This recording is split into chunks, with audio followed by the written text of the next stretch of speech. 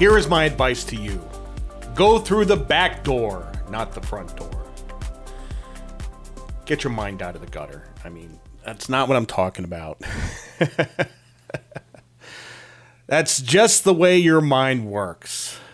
No, I mean, I'm talking about when I got a job on Wall Street. I tried going through the front door. I did.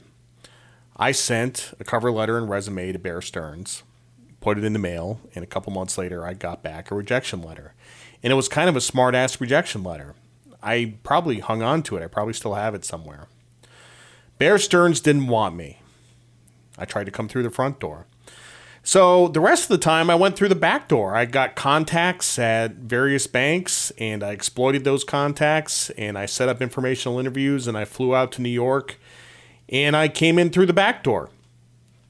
And honestly, I think most people on Wall Street come in through the back door. Nobody sees a job ad on Indeed and sends in a resume. Nobody does that. And by the way, if you get a job like that, that job is going to suck because there's no personal connection. There's no personal connection at all. So, exploit the contacts you have at these firms. You talk to friends, you talk to friends of friends, you talk to friends of friends of friends of friends of friends, talk to random people.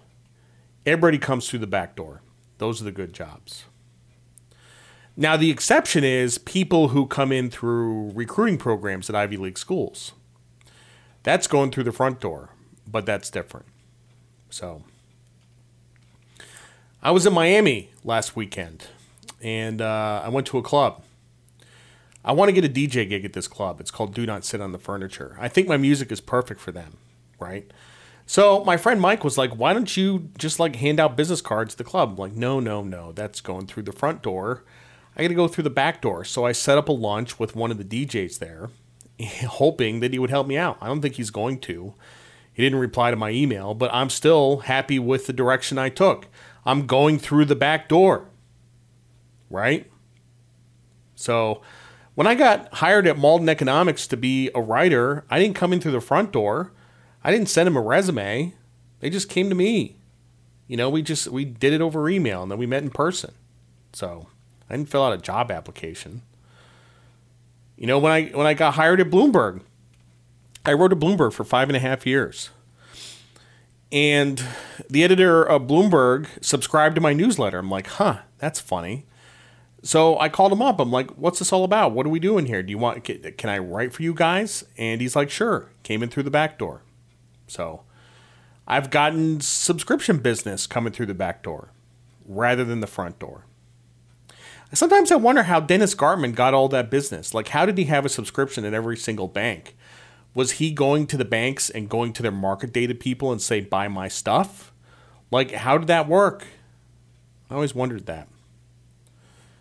I have one more incredible story about coming through the back door, but I can't talk about it yet. So maybe sometime in the future. Why does this work? It works because of personal connections. Because there is nothing more powerful than a personal connection. And Zoomers do not get this at all.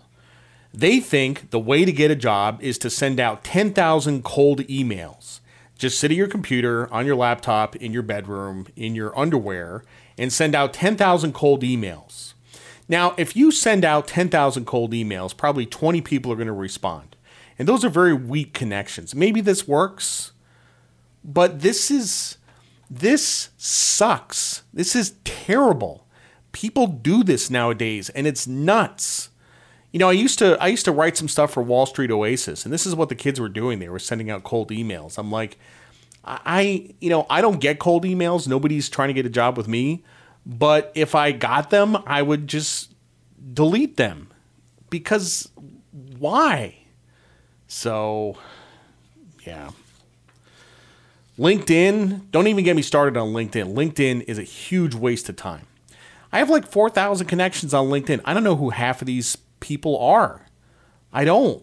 I've never heard of them. And they send me a connection request and I accept it and I don't know who they are. I can't ask them for help. I can't ask them for a favor. They're not friends. They're not personal connections. You know, it's funny. I was on LinkedIn the other day, and I guess I was linked into some guy, and one of my friends was like, "Hey, do you know this guy?" I'm like, "No, I have no idea who he is." Fucking LinkedIn. Christ. Stupid. And one of the things I like to say is that I have a guy. I always have a guy. Like, no matter what I need in life, whether it's an attorney or a landscaper or a pool person or whatever, I know somebody, and if I don't know somebody, I know somebody who knows somebody. And that's one of the things about having one of the nice things about having a newsletter is that I have people from all different walks of life, and I can just reach out and connect with them and get advice. You know, somebody knows something. This was back during the pandemic. Remember when lumber was going bananas? Like, I was writing about lumber in the newsletter, and this guy's like, "Oh yeah, like I've worked in the lumber industry for 30 years." So I had him come on my radio show to talk about lumber. It was awesome. It was awesome. I know people everywhere. It's amazing. I know people on Wall Street. I know people on the sell side, the buy side. I know people in entertainment.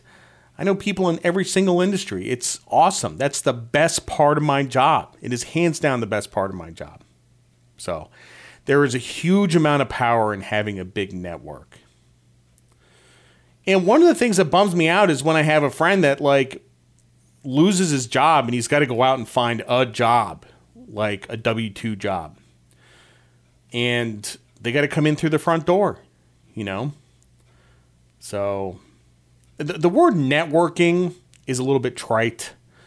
Networking. You know, it sounds very MBA, but it's true. It's absolutely true. I went to a conference in October, a Future Proof conference out in Huntington Beach. It was an outdoor conference and it was hot. It was, and I was fat at the time. I was like at my peak weight and I was like, oh, I am miserable. But I met dozens of people that I have kept in contact with. I've made really great connections. And that's the power of networking.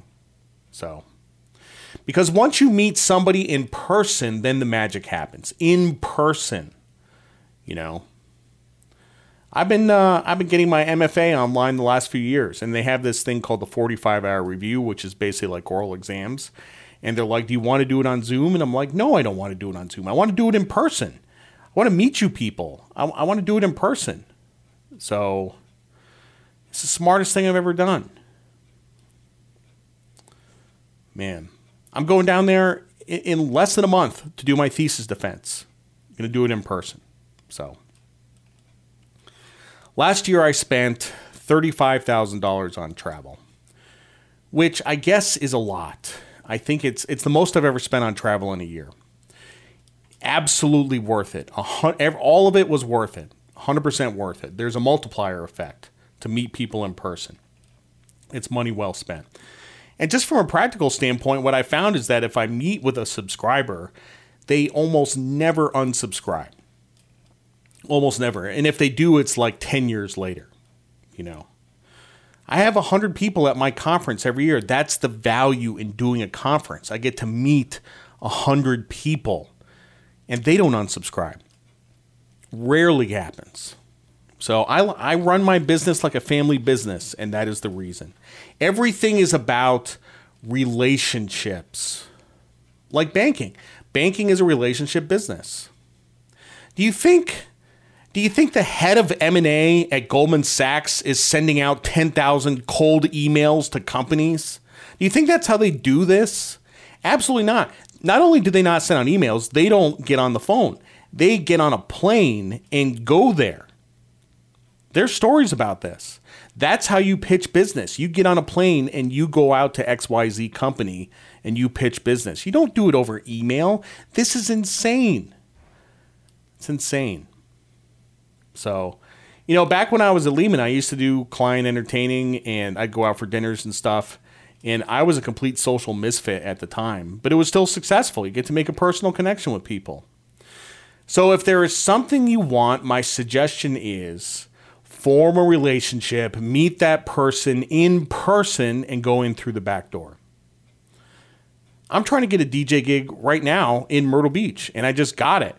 And the reason I got it is because I went there in person and asked for the business.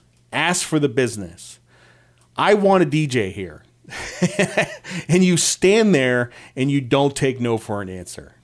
You know, I mean, I have like this bulldog quality to me. Like if I want to do something, like I just kind of bulldog my way into doing things. And like, that's how I get ahead in life, you know? When I went to Miami, I was actually going with a young guy, and we were going to get a room together. He kind of talked about it conceptually. He's like, oh, we should go to Miami. I'm like, sure. So like a week later, I'm like, when are we going? What's going on? What weekend are you free? What hotel do you want to stay at? He's like, whoa. And I'm like, yeah, if you don't just talk about shit, do it. Just do it, you know? You just stand there and wish for it to happen. You got to do shit. So, or you can sit there and send 10,000 cold emails, which sounds fucking awful. Sounds terrible. Electronic communications in general are terrible because if you send out a message and you don't get a response, then you think the person hates you. It sucks. At least call on the phone. Call on the phone. This is what I used to do when I was looking for jobs in 1999. 1999, I was calling, I remember this vividly. Prudential Securities. I called up the head of the options desk. And I just kind of bulldogged my way into it. I said, look, I want a job. And he told me no over the phone. He's like, sorry, I just can't do it. And I'm like, but. And he's like, no, just can't do it. Hung up the phone. The answer was no. But I called on the phone. You have a much greater chance of success. Zoomers will never learn. They can't help themselves. Face-to-face contact is scary for them. Can't we do this over a computer? And maybe someday in the year 2050, we'll be doing all of this over a computer, you know? But I doubt it, you know, because we need that face-to-face contact. You go in through the back door. And once you see this, you can't unsee it. If there is something that you want, there is a good chance you know somebody who can help you out. And if you don't know someone, then you know someone who knows someone. So that's my story, and I'm sticking to it.